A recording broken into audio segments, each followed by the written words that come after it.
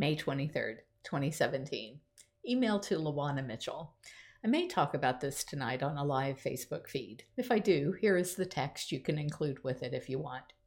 I credit it for the recent sale of 2 vacant lots in Polk County. After reading E squared and E cubed, I put out to the universe that I wanted to see unexpected gifts, an amount so remarkable that I couldn't blow it off.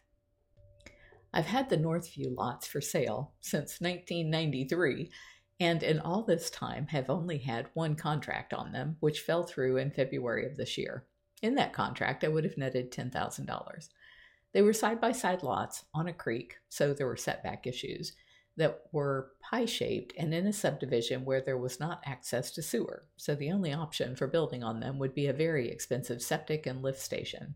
I've been upfront about that to the buyers, and that's what scared them off. This buyer didn't care. I ordered the audiobooks E squared and E cubed on April 23rd, at the recommendation of Pat O'Shea, who I introduced to The Secret in 2006. It took me a week or so to listen to the books, and I put my expectations out to the universe. On May 4th, I signed a contract on those 2 lots and closed yesterday, netting over $10,000 at closing. I didn't make any money on it after holding them and paying taxes on them for 24 years. But it was a huge gift of relief to me to get rid of them, given the fact that I'd failed to unload them for so long. I pretty much broke even.